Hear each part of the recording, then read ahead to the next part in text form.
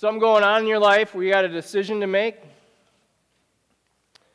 It might be that God is calling you to finish up with a relationship and put it behind you.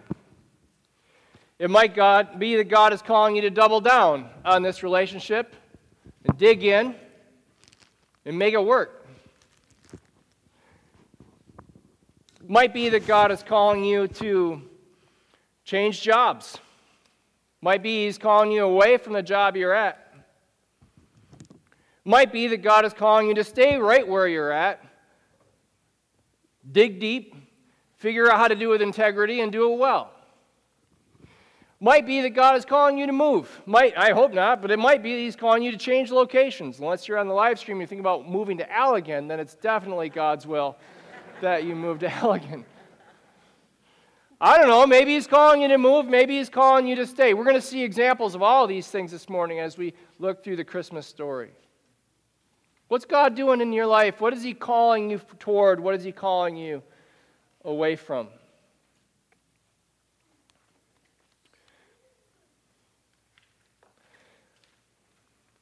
This is what it looked like in Joseph's life.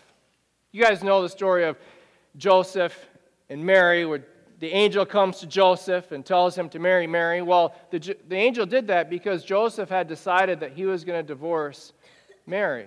He had made up his mind that it was time for him to put this relationship, it was time for it to be done. He was going to divorce her.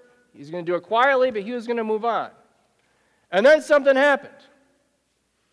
The angel shows up, and Joseph learns something and decides to marry Mary.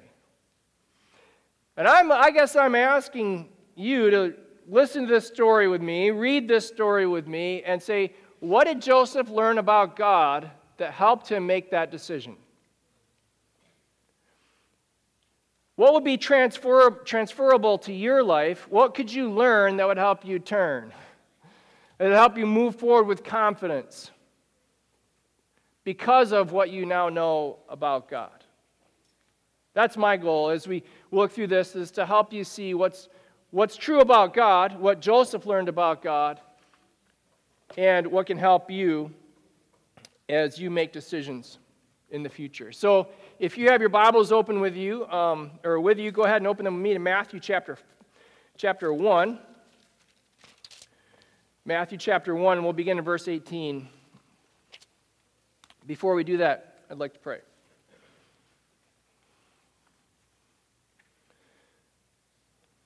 Dear Heavenly Father, I pray that you would stand in front of me while I'm in front of them, that you talk over me while I talk to them. And Lord, that you help people with the decisions that they're making and unmaking and making again. I pray these things in Jesus' name. Amen. Here we go. Now the birth of Jesus Christ took place in this way. Who's coloring a picture? Anybody coloring a picture about that? Awesome. We'll see it in just a little bit. Just a little bit. Just a little bit. We're going to have you stand up. Hold it up. Good. Thank you for that. Keep working on it. Now the birth of Jesus Christ took place in this way. When his mother Mary had been betrothed to Joseph, before they came together, she was found to be with child from the Holy Spirit. And her husband Joseph, being a just man and unwilling to put her to shame, resolved to divorce her quietly. So Joseph finds out Mary's pregnant, doesn't know the whole story, but decides this is not going to work. We got to end the relationship. Resolved to divorce her quietly. But as he considered these things, behold, an angel of the Lord appeared to him in a dream, saying, Joseph, son of David, do not fear to take Mary as your wife. Don't be afraid. Man, that command comes up so often in the Bible. Do not fear. Hopefully you learned something about God in this passage that would help you not be afraid, to help you make decisions. Joseph, son of David, do not fear to take Mary as your wife, for that which is conceived in her is from the Holy Spirit. She will bear a son, and you shall call his name Jesus, for he will save his people from their sins. Anybody working on that picture? Can you guess which picture that is? Anybody working on that? Oh, thank you. Yeah, you're working on that one? Anybody else? Okay, good. Thanks, guys. Keep working on it. All this took place to fulfill what the Lord had spoken by the prophet. Behold, the virgin shall conceive and bear a son, and they shall call his name. Anybody coloring that know what the baby's name is going to be? Yeah, what do you think? Jesus. That's right. Very good. You'll name his name Jesus. I'm sorry. Old pastor got ahead of himself, didn't he? He was named Jesus, but in this case, it's Emmanuel. Good thing there's a text up there. Nathan doesn't lie to you. Call his name Emmanuel, which means God with us. When Joseph woke from sleep, he did as the angel of the Lord commanded him. So he took his wife. He got married. He changed directions. He had decided he was going to divorce her. Now he decides he's going to marry her based on what the angel told him about his wife, but also about what the angel told him about God. He didn't call his name Jesus because you'll save his people from their sins, and this is to fulfill what the prophet told Isaiah. You'll be called his name Emmanuel because it means God with us. But he knew her not until she had given birth to a son, and he called his name Jesus. All right. What did Joseph learn about God? Well, that is transferable. Well, I think what Joseph learned about God is that God is with us. So here is one of the Bailey kids' interpretation of this picture. Here's another interpretation of this picture. And here is Connor Van Valkenburg's interpretation of this picture. Anybody else color this picture? All right. Adam, can you zoom in over here, and can you guys stand up? If you have your pictures, just stand up and hold it up to the live stream, and we'll see if we can move the camera over there. Oh, it's this camera. I'm sorry. It's this camera we're using. That makes sense. All right. You guys got it? Adam, can you just give me a thumbs up when you get it? You're zooming. Okay. It's a slow zoom, so we don't give the people on the live stream motion sickness. All right, we got that one. All right, now we got to come up here and get these guys. They did this. So hold it up to this. Which camera? This one. Okay, so go ahead and hold it up to this camera over here, guys. This camera right up here.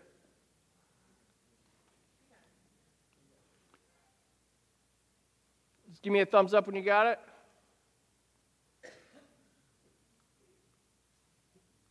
Yeah, we're right up here. Keep going.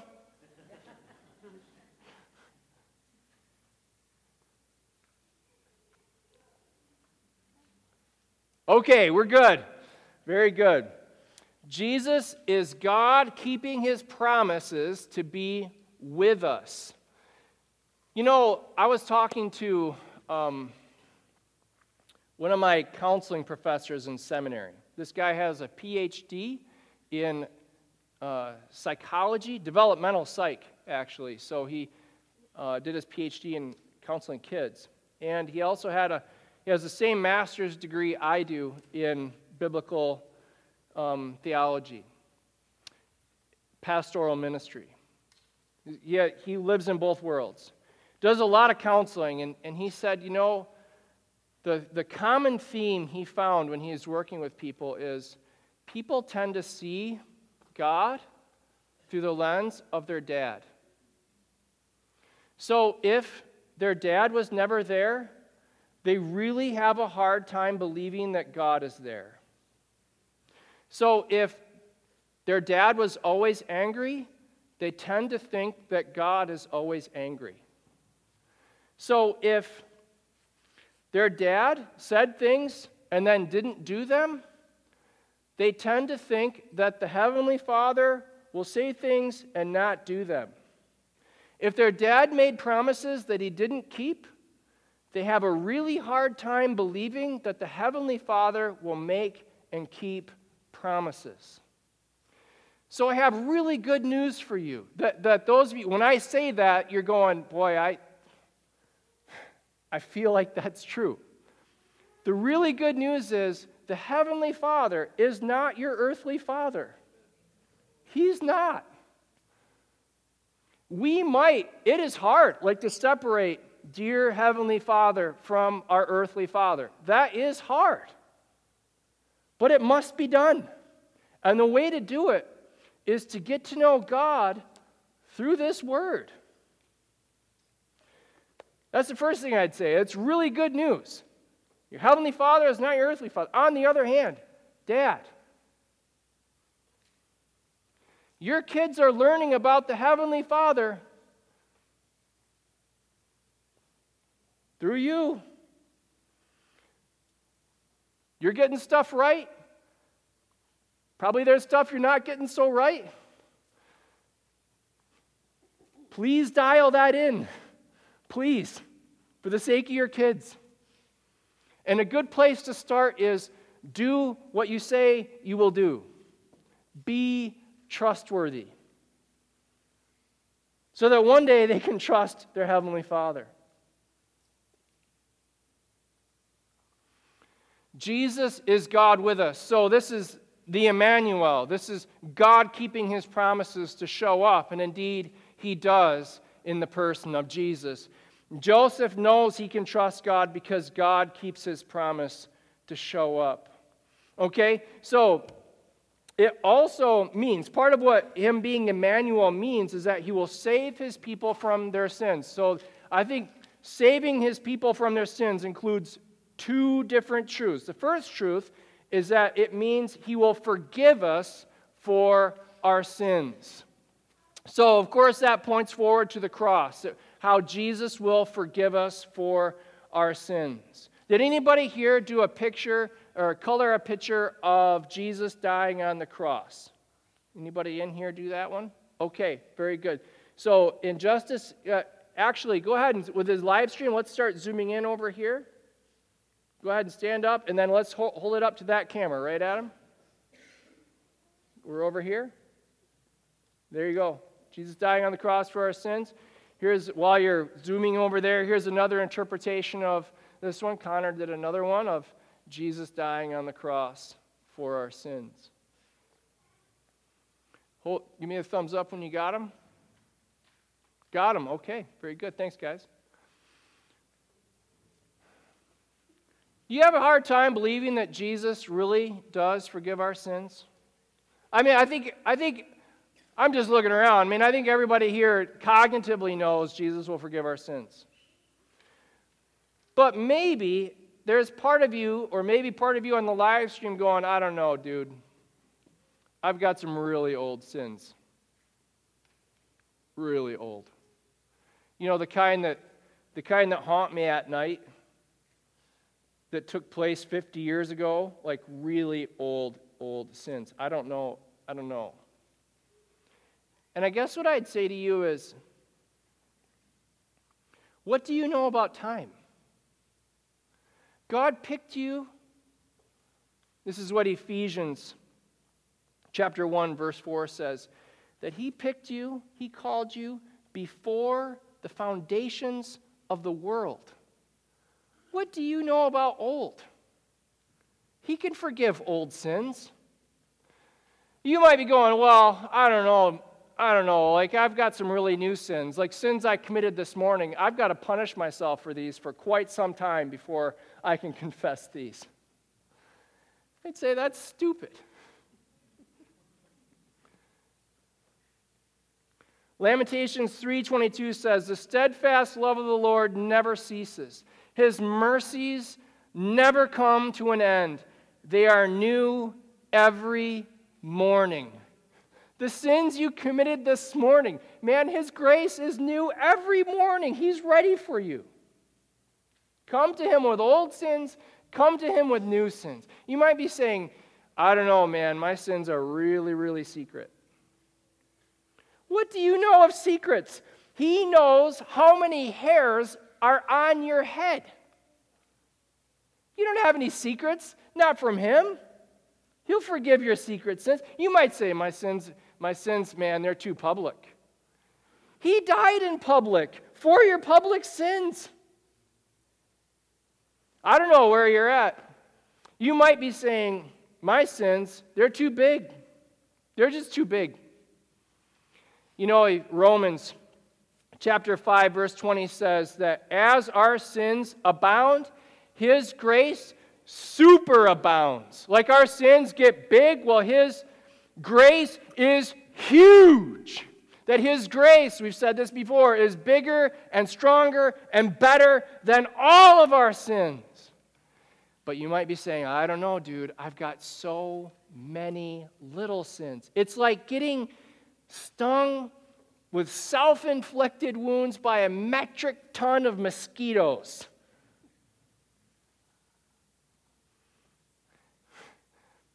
His grace is bigger than all of that. He died for all of these sins. This is why it's really good news. God is with us to forgive sins. If you're in Christ, your sins are forgiven. Why don't you say it out loud with me? My sins are forgiven. My sins are forgiven. That's what it means for Him to be with us. My sins are forgiven. God is with us to forgive our sins. God is with us to free us from sin. So save us from sins has two parts to it. The first part is forgive our sins. The second part is to save us from our sins. Here's an interpretation of Matthew at his tax collector booth. This is in Matthew chapter 9, verse 9 through 12. Matthew at his tax collector booth. There is another interpretation of Matthew at his tax collector booth. And here is a third interpretation of Matthew at his tax collector booth. That one is by Asher the Smith. Anybody here do Matthew at the tax collector booth? Over here, man, you guys are like machines over here, you Augustines. That's so great. So right back over here, Adam, you guys know the drill. Hold it up to that camera there and give me the thumbs up when you've got. Oh, we also have one up front after you get the Augustines. Did you do Matthew at the tax collector booth too? Or just stretching? Okay. We good over here? Okay, now we're coming up here, very front row.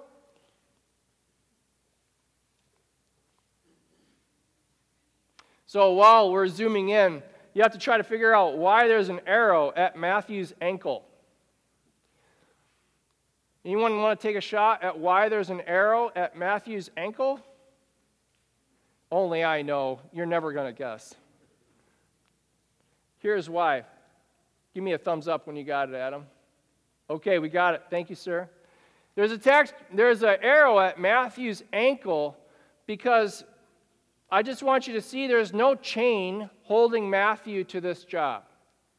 There's not a chain. He doesn't have to stay. He doesn't have to. Except that he does. You know what's keeping Matthew at this job?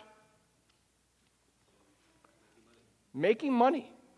There's something else that's keeping Matthew chained to that desk, and it is money. And the problem is not making money. Making money is good. We're for flourishing. We're for making money. What's wrong is Matthew made his money by stealing from people in the name of the Roman government. So the Israelite people associated this job with the worst kind of sins you can think of because they made their living by stealing from their own people. This is not a job you could do and hold on to your integrity. Maybe at all, maybe you could. Maybe you could hold on to your integrity, but most of them didn't. It'd at least be very hard to hang on to your integrity. And so people just associated this job with sin. So why does Matthew stay? He stays because the money is really, really, really good. And Jesus comes to him and says, Matthew, come follow me. And he leaves it all and he follows Jesus. Matthew is stuck. We think this is the guy who wrote the book, Matthew. He was stuck. And Jesus got him unstuck by calling him And he got unstuck by obeying and following. So let me ask you, are you stuck? You stuck in a relationship where you're like, I can't leave. I can't. It's been too long. You stuck in a job where you're like, I can't leave. I can't. I have too much to lose. Are you stuck? You stuck in a habit where you're like, I don't know what else to do. This is all I know. Here's the good news to me. When the Apostle Paul talks about change and calls us to change, he doesn't talk really too much about gradual improvement. He talks about it more like dying and rising from the dead. Like you have been crucified with Christ, and it is no longer you who live, but Christ. So you're raised to newness of life.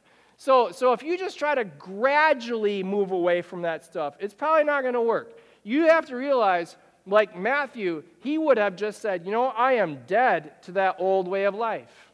And I have been raised to newness of life, which is following Jesus. I'm not going back to that. He can't just kind of gradually leave it. Its talons are in too deep. It's got to be a clean, bloody, hard break. Kind of like death. Kind of like resurrection. As Matthew is called to newness of life. And you and I are called to newness of life. One more picture. God is with us to forgive our sins, to free us from sin, and to work out His good plan. How old were you when you realized that life doesn't go according to your plans? I've learned that lesson several times, and I just have to say I haven't really learned it yet. Like I'm still learning it again and again and again and again. Like it's one that I am just too stubborn to learn. My brother, I think maybe I told you, my brother-in-law injured himself again, for like the 10th time or something. And he said to me, Nathan, this is a lesson I will not learn. I will not learn to stretch before I sprint. Like I just won't learn the lesson. And I have lessons like that too. And one of them is I keep thinking my plans will work. I keep thinking my plans will come through. Like I plan to not be a pastor. Here we are, Like, do you have any plans? Like, do your plans go through? Like, have you learned that lesson yet? Like, I planned to not have a 5th kid. And then when I got my head around, we're going to have the 5th kid died. Like, Joseph planned to marry Mary, then planned to divorce Mary, then said, okay, I'll marry Mary. But he probably didn't plan to adopt Jesus all the way back in the beginning. And then I'm sure he wasn't planning to run for his life to Egypt. That's what that picture is up there. Them running for their lives, them fleeing like refugees from Herod's destruction. That's not part of Joseph's plan. But God had a really good plan for Joseph. And God has a really good plan for you. Anybody do this picture? Okay. Oh, another one over here? Oh, no. Okay, you're just... Oh, is that your picture up there? Very nice, Charlie. Yes. All right, so we got a couple in the front row here, Adam. Go ahead and give me a thumbs up when we have them.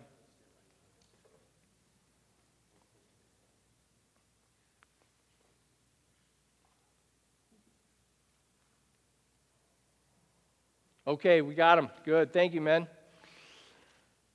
God is with us to forgive our sins, to free us from sins, and to work His good plan. So here's what this looked like in Joseph's life. Joseph had decided that he was going to divorce Mary.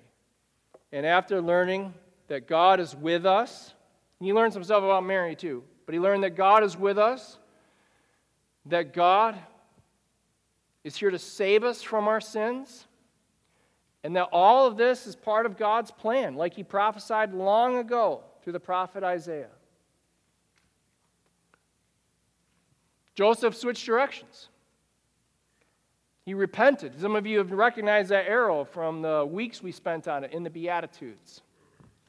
I realize that I think Joseph is the first guy to repent in the book of Matthew. I didn't realize that before. What would that repentance look like in your life? Matthew 4:17 says, and Jesus came preaching, repent, for the kingdom of heaven is at hand. You see this in Joseph's life. What does this look like in your life as you have these questions of like, what should I do? What should I do in this relationship? Is it time for it to end, or is it time to take the next step? Is it time for me to leave my job, or is it time for me to dig in and stay at my job and glorify God in the way I work? Is it time for us to move? Or is it time for us to find a way to rejoice in the Lord where we are? Is it time for this habit to end? Time to start a new and better habit? What is the Lord pressing on in your life that you would repent and turn to him?